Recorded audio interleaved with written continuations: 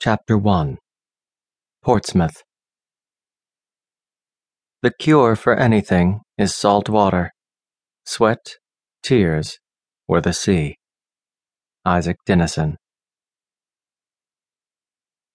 John stood in the shadow of the short wall, hands on hips, looking down over the steeply piled rocks of the harbor to the gray-green waters beyond. There weren't many boats out there, just a few Navy frigates near the mouth, some fishing vessels, and what looked like a small corvette just entering the harbor.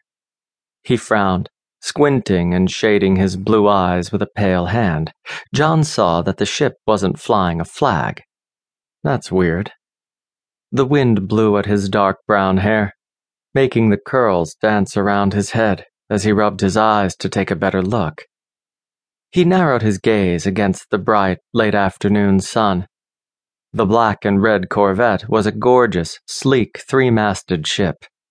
John could see the crew, like scurrying ants, running across the deck, preparing to anchor down.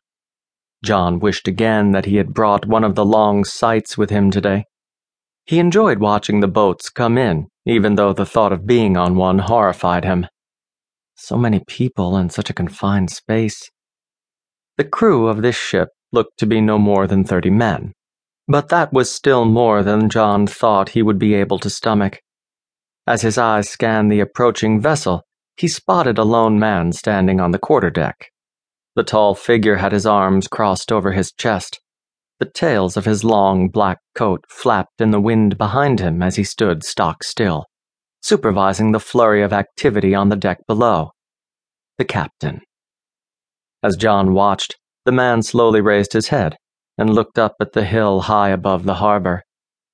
Though John couldn't clearly see the captain's face, he suddenly had the uncomfortable feeling that the man was looking directly at him. John's skin prickled with the uneasy thought, and he rubbed his hands over his arms. He stood with his back to the ancient, crumbling stone wall, dubbed the first wall for its dubious role as the first line of defense, and should have been hidden from sight at that distance. There was no way that the man on the ship below could see him.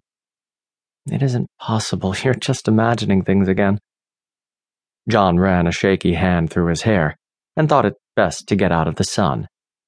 His head was already starting to pound, and he was beginning to get strange ideas.